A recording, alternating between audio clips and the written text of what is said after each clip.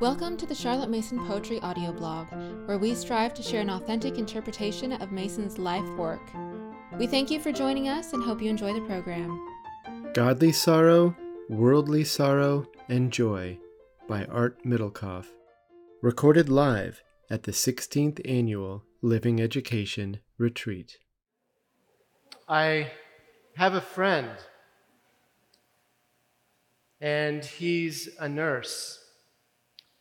He used to work in an emergency room. He told me this story from his own personal experience. There was a mother of 7, mostly younger children. She was a homeschool mom. She was not part of a co-op. She had no real support network. Her closest relative was in Canada, so she was going it alone. Her husband had to travel a lot for work. One day, he had to leave on a particularly long business trip. This time, he was going to be gone for a couple of weeks. So there she was, alone with her 7 children, 24 hours per day. She had mouths to feed. She had minds to feed. And she had hearts to feed. At first, she was okay. But then as the days dragged on, the demands on her body and her soul began to exceed her internal supply. Things began to grow blurry, as all she could see were the needs of the children around her. She began to forget to eat. She became hypoglycemic. And then she began to forget to drink. She became dehydrated. And then she began to forget who she was. It was winter.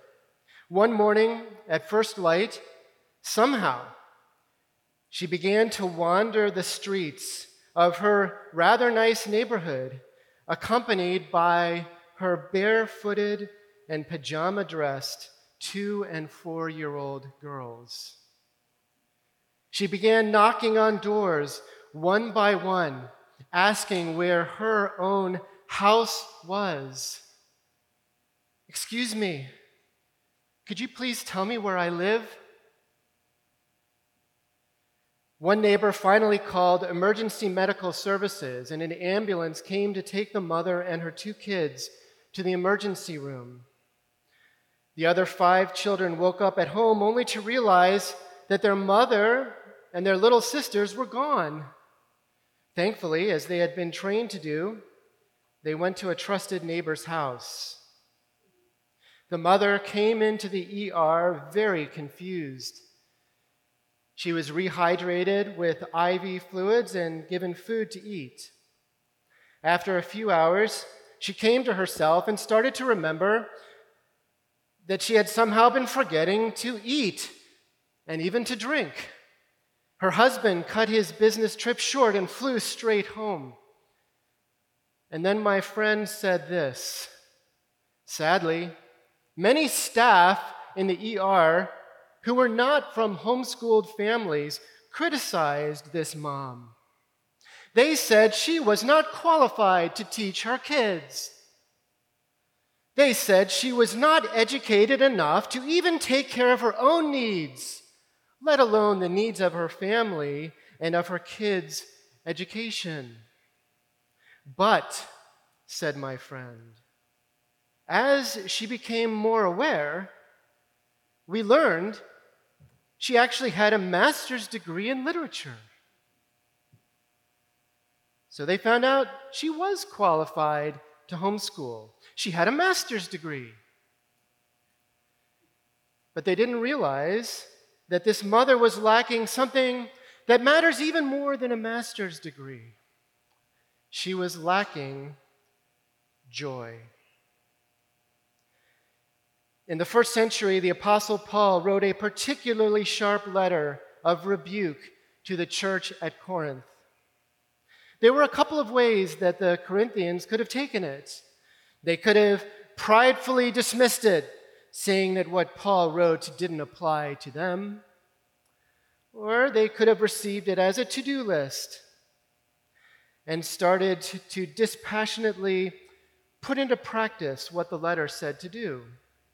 But that's not how they received the letter. Perhaps even to Paul's surprise, they received the letter with sorrow. Paul wrote in reply, "Even if I caused you sorrow by my letter, I do not regret it. Though I did regret it, I see that my letter hurt you, but only for a little while. Yet now I am happy, not because you were made sorry, but because your sorrow led you to repentance." And then he wrote this, "Godly sorrow brings repentance that leads to salvation and leaves no regret. But worldly sorrow brings death." What is the opposite of joy if not sorrow? How are we to be sustained by joy if even the letters of St. Paul cause us sorrow? I think this verse is the key. I'm going to start with worldly sorrow because I am convinced that it is this that most robs us of joy. I'm going to define worldly sorrow this way. You want something to change.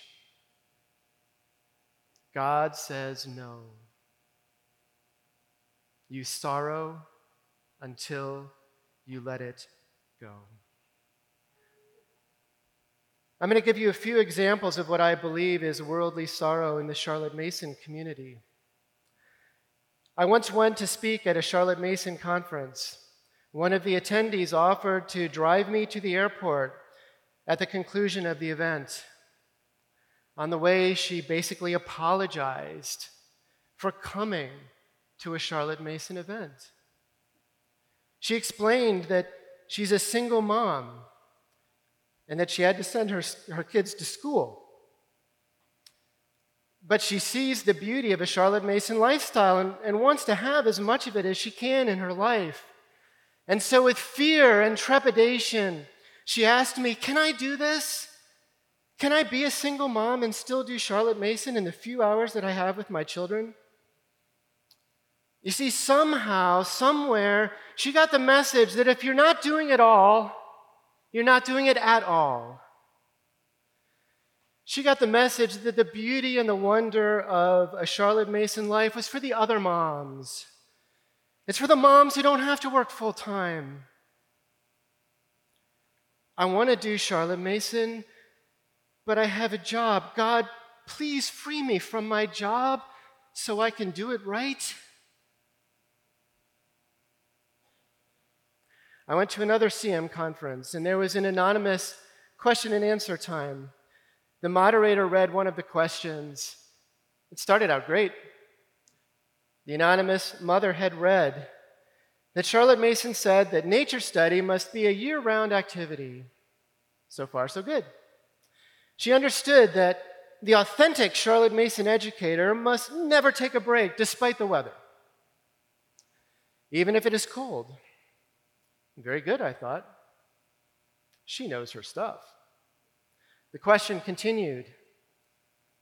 But I have a medical condition that makes me lose circulation in my toes, even when the temperature is 50 degrees. What suggestions can you give me in order to give my children a true Charlotte Mason education? She got the message that the beauty and the wonder of a Charlotte Mason life was for the other moms. It's for the moms with the healthy feet. It wasn't for her. It's worldly sorrow.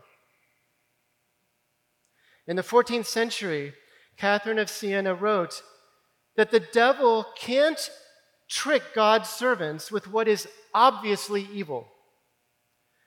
So he tries to trick them with discouragement under the pretext of virtue. To the person who is sick, the devil says, you could be doing a lot of good if only you were healthy. I want to do Charlotte Mason, but I'm not healthy enough. God, please make me healthy so I can do it right. The devil, said St. Catherine, gains more ground with God's servants by means of discouragement than in any other way. I had several conversations and emails with another homeschool mom. She always had many interesting questions about Charlotte Mason, which I always did my best to answer. But she kept coming back to one. The one thing that troubled her more than anything else. See, she tried so hard to create a perfect Charlotte Mason atmosphere for her children, but her husband loved video games. Whenever he was home, he would invite her sons to play video games with him. It seemed her husband was undoing every good thing she was trying to do. She was exasperated, and she wouldn't let it go. She got the message that the beauty and the wonder of a Charlotte Mason life was for the other moms. It's for the moms who don't have husbands who play video games. I want to do Charlotte Mason, but I have this husband. God, please change my husband's heart so I can do it right. It's worldly sorrow, and worldly sorrow leads to death. I know because I've been there myself. Just like the husband of the woman who went to the emergency room, I had to travel a lot for business. A lot. 100,000 miles a year. And I was trying to give my children a Charlotte Mason education. It was an uphill battle. I broke the rules. I didn't do morning lessons. I didn't do term breaks at the proper time. I didn't do summer the right way. Who knows how many people stopped following my blog because I didn't follow the right schedule, because I wasn't Charlotte Mason enough. But I'll tell you when I hit rock bottom. It was at the Circe National Conference. There were some good speakers there, but there was one of them who was truly exceptional. This man was one of the best speakers I have ever heard. He was captivating. His message was logical. It was convincing. It was relentless. Time stopped as I was listening to him. It was as if there was no one else in the room, just him speaking directly to me. He was talking about natural law. He said that there are just certain ways that the world works. And he said that there is nothing you can do to change these natural laws. He gave many examples, and I nodded after each one. You're right, I said. You're right. And then he got to this natural law. The dad who travels loses his kids. My heart stopped. I sank down in my seat. Suddenly, the room was full of people again, and I felt as if every single one of those people in the room had suddenly turned around and looked directly at me. Art, they all seemed to say in union, you're going to fail. It's natural law. You're the traveling dad whose wife ends up in the emergency room. Now, I'll enter a race, even if I know I'll come in last place. But who wants to start a race when you know you can't even reach the finish line?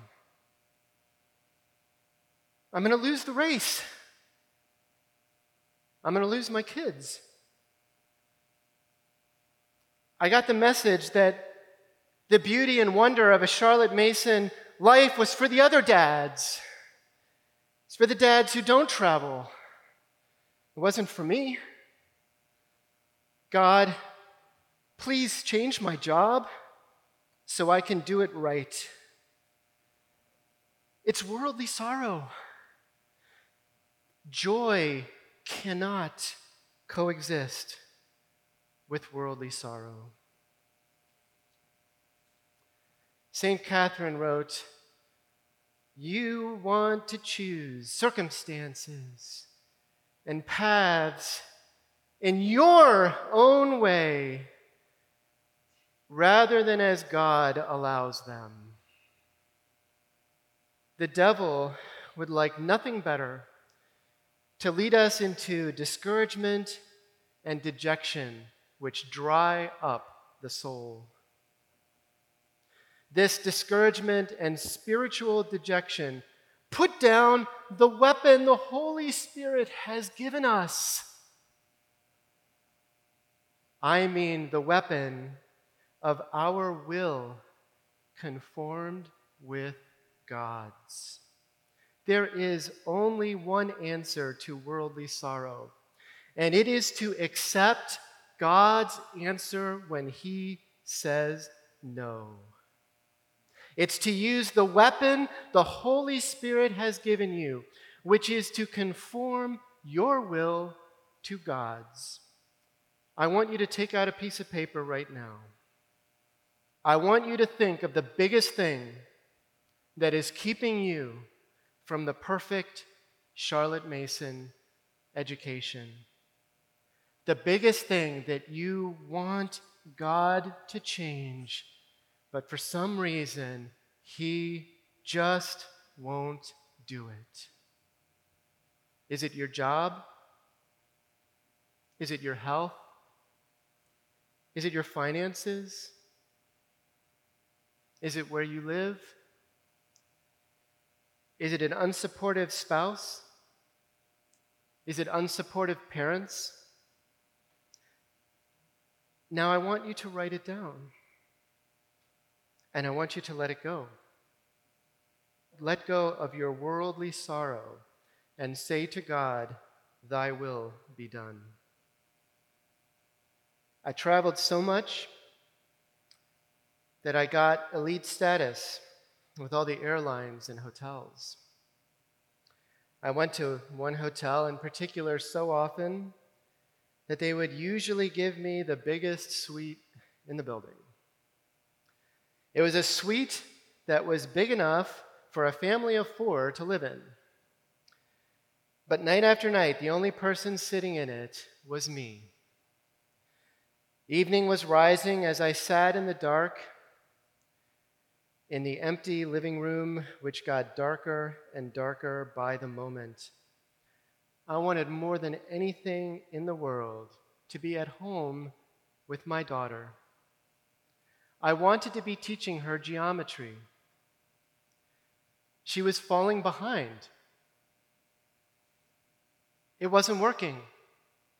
The homeschool thing wasn't working. I was desperate. But I just sat there, doing nothing, while my child was slipping away, just like natural law said she would. Then my wife, Barbara, called. I told her how much I wanted to be home, doing geometry with Ainsley. And then Barbara said, "Do it now. Do it over Zoom." Now, this was pre-COVID. Nobody was teaching over Zoom. I said to Barbara flat out, "No, I can't do that." "Yes, you can," she said. Thanks be to God, I love that woman. But I said, "No, I can't do it. I'm not prepared. I don't have time to prepare. I don't travel with a geometry book. It's too overwhelming. I'm too tired and too busy when I'm on the road. Charlotte Mason people aren't allowed to use screens.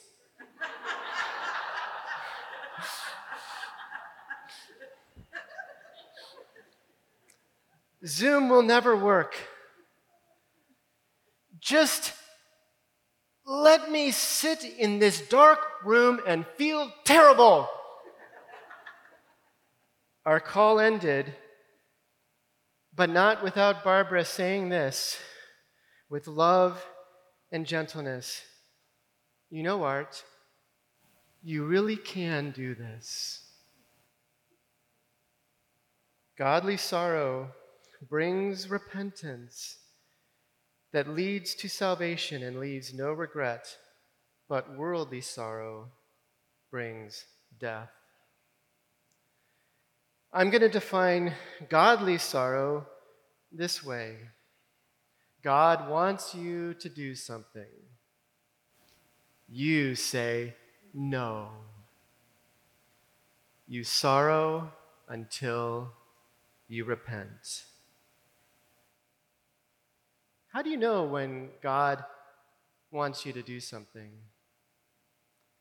Charlotte Mason said, the process followed by the Holy Spirit is to teach us by an arresting illumination from time to time of some phrase written in the Bible. So one way is through what you read in the Bible. Another way is what you read in books by the saints of God, and I include Charlotte Mason in that number. Another way is what you hear from the saints who walk the earth today. And in my case, that saint was my wife. God was speaking through Barbara, and I said no. I sorrowed, and I sorrowed, and I kept saying, I can't, until I realized, I can't. I learned how to do lessons over Zoom. I Zoomed with my daughter from Illinois, from California, from England, from Australia. I Zoomed with her from the office, from Starbucks, from the hotel, from the basement of a Charlotte Mason retreat during someone else's plenary.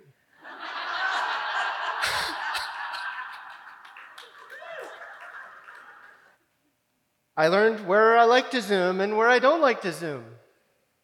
My preference was Starbucks, although Ainsley didn't so much like the background music that came in through the microphone. Was it the perfect Charlotte Mason education? No. But I will say this.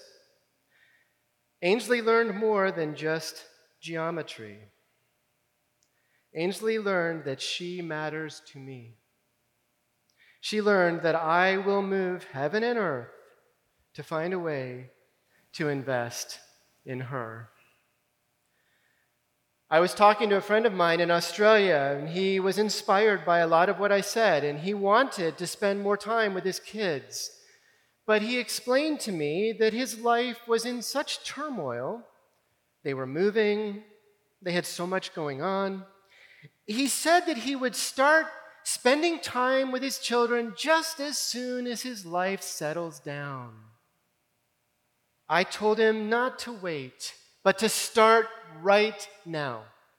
I told him that his children will know his love for them precisely because he sacrifices for them in the rough and tumble of difficult life. It's what I said to the single mom who drove me to the airport. I said, the few hours of Charlotte Mason beauty you can afford in your home will shine all the more brighter because you have to work so hard to make it happen. I tell the bedridden mother that her Charlotte Mason education is especially precious because her children will see that she loves them enough to teach them even from her bed.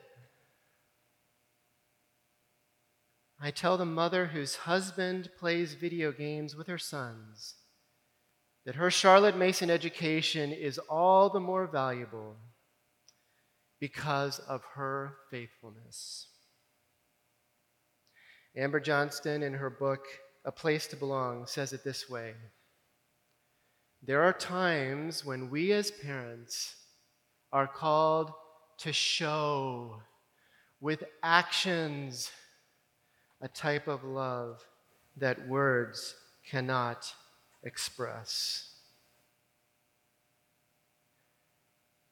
Can you discern godly sorrow in your life? What is God asking you to change in your lifestyle? Godly sorrow must lead through repentance to joy. A woman graduated from the House of Education, and instead of becoming a governess, she became a mom. She was asked to write for the Parents' Review in 1926 about being a mom without a governess. Here's what she said. And first, may I quote what I read many years ago now. Don't grudge the time you have to give to your children. The days so fully occupied with multifarious duties pass all too quickly. And babyhood gives way to childhood, childhood to school days, and all too soon you find your babies, men and women. What multifarious duties are filling your days? Has God really called you to all of these? Has He really called you to that church ministry, that board position, that part-time job, that social media post, that hobby, that television show, that political cause? This graduate, this mother without a governess, described her lifestyle this way. One drawback is that one must be content to sacrifice practically all social life and all outside work. And the other is that there is little or no time for self-development and further study. But to my mind, the close intimacy one has with one's children far more than outweighs these two disadvantages. So I want you to take out that piece of paper again. Is God speaking to you? Is there something He wants to change, but you've been saying no? Is it your screen habits? Is it your priorities? Is it some activity which is good in and of itself, but not as good as time with your children? Is it time to say no to that activity? Do you need to take better care of yourself, your own health, diet, and exercise? Has God been leading you to start observing a weekly Sabbath? Have you been feeling a nudge to reach out for help from a relative, a tutor, a co-op, or a school, but you've been resisting it? Maybe that mom who ended up in the ER had some prompting beforehand, some gentle whisper urging her to reach out for help. But maybe she didn't listen. Is God calling you to sell your house and buy a camper and spend the next 2 years road schooling with your family? Or could it be that God is telling you to do something so completely different that none of your CM friends will ever understand, like teaching your kids using Zoom? Something that's crazy for everyone else, but is just the right thing for you. Now I want you to write it down, and I want you to say yes. I want you to let go of your godly sorrow and say to God, "Thy will be done." Something special happens when God says yes and when you say yes too. I call that special something joy. I traveled 100,000 miles per year, and yet my daughter gave me this mug for my birthday. It says, I have a hero. I call him my dad. I'm not showing you this to try to tell you I'm a great dad or to pat myself on the back, but to say this. At the Circe conference, I was told that natural law said that this could not happen. But I'm here to tell you that when God says yes to you and when you say yes to God, there is no law of man that can get in your way. Now, does this mean that everything was perfect? Did we just ride off into the sunset of homeschool glory? No, we didn't. And here's the really troubling thing. Even though I felt like I was saying yes to everything God was telling me, I still felt like I was falling short. Does anyone else feel this? Raise your hand if you feel like even though you're doing everything you think you should and everything you think you can, you still feel like you're not doing enough. Does anybody feel that way, ever? Boy, did I feel that. And as Ainsley got closer to high school graduation, I started to feel it more and more. Whenever I get that feeling of doing everything you can and still coming up short, I think of this story by Hans Christian Andersen called The Wild Swans. In the story, Elise is a princess with 11 brothers who are princes. Their evil stepmother turns the princes into swans by day and banishes Elise from her home. Elise wants more than anything in the world to free her brothers from the curse.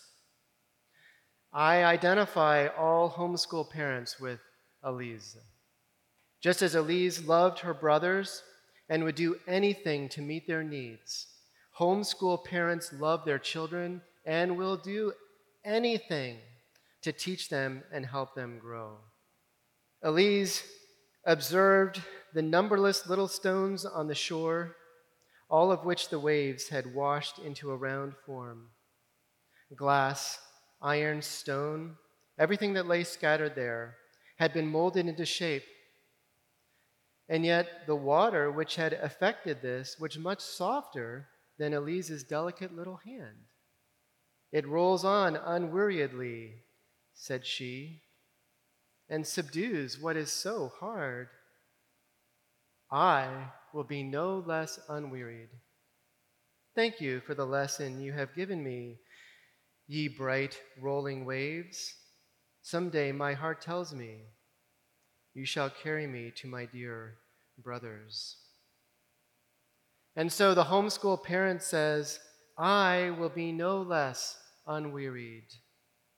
I will love with a love as gentle as the water, more gentle than Elise's little hand.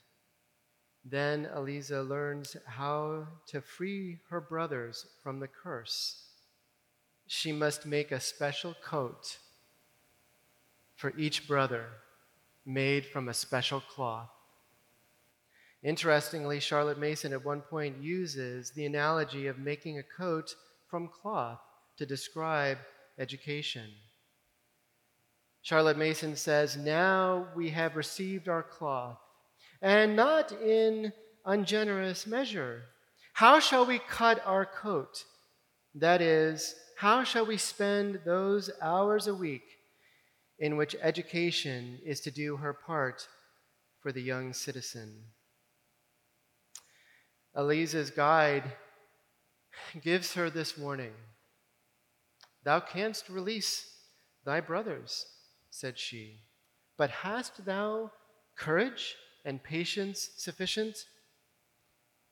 The water is indeed softer than thy delicate hands, and yet can mold the hard stones to its will, but that it cannot feel the pain which thy tender fingers will feel. It has no heart and cannot suffer the anxiety and grief which thou must suffer. Thou canst educate thy children, but dost thou have courage and patience sufficient? You will feel worldly sorrow, and you will feel godly sorrow. Can you let go of that worldly sorrow? And will your godly sorrow lead you to repentance? And can you persevere? Ainsley's high school graduation seemed closer every day. The pandemic came and the planes were grounded. I was teaching at home, but I was still running out of time. Then my back started hurting again. For weeks during the lockdown, it hurt to stand. It hurt to walk. But I thought to myself, I don't have to stand to teach my daughter. So there I was, lying on my back on the dining room floor, reviewing my daughter's chemistry equations. And she sat there at the table, listening patiently. Why? Because she knew that she matters to me. The people saw Eliza working day and night on her coats. They didn't understand it. They didn't like it. It's the same way the world views us homeschoolers. Why do we take our kids out of the schools? We must be subversive. Why do we spend so much time with our kids? Why don't we do more work for the community and society? Why do we work so hard on this? Why don't we just enjoy life?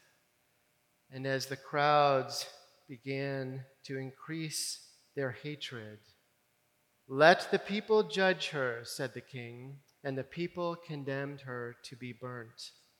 But her coats were not finished. She kept working, and so do we.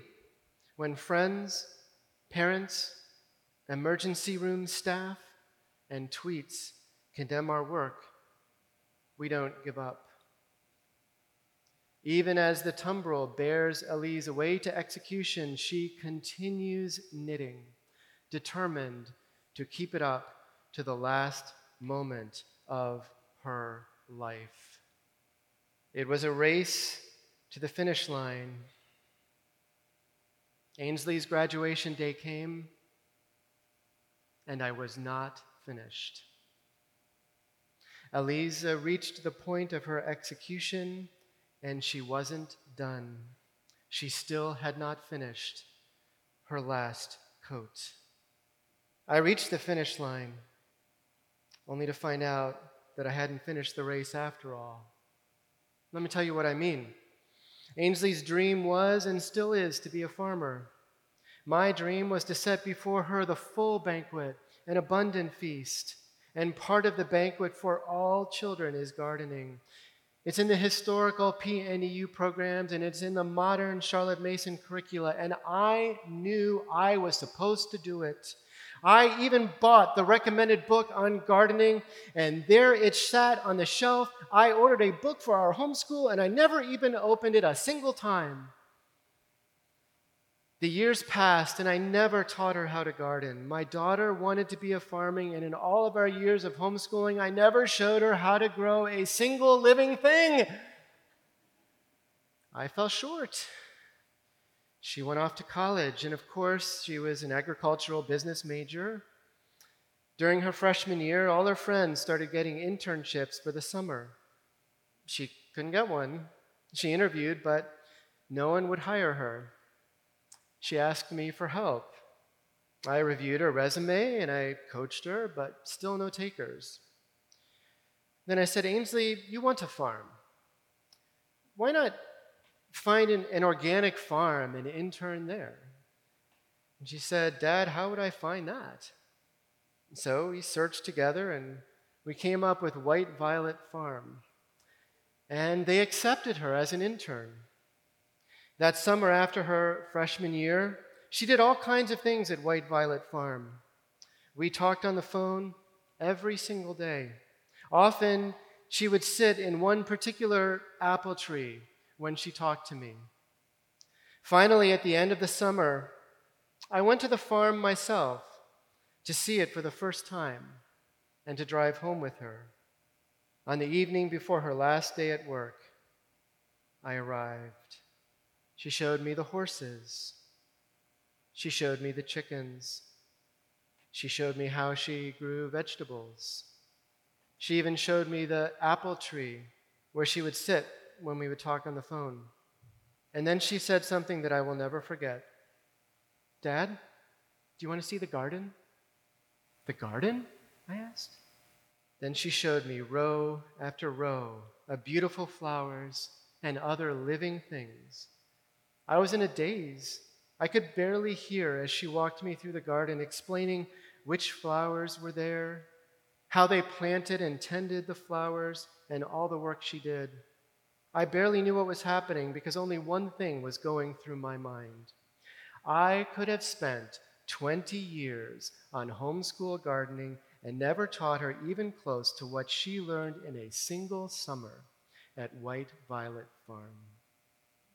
At what could have been the last moment of Eliza's life, the wild swans landed on the cart with her. She threw the 11 coats on the 11 swans, including the coat that she had not been able to finish. All 11 became princes. The 11th, who got the incomplete coat, became a prince with wings. The lesson for us is clear. God gives us the privilege and the honor of making coats for our children, but He wants to be the one to give them their wings. Thank you. If you have enjoyed this episode, please leave us a rating or a review on iTunes. Thank you for listening to the Charlotte Mason Poetry Podcast. We hope you enjoyed the program.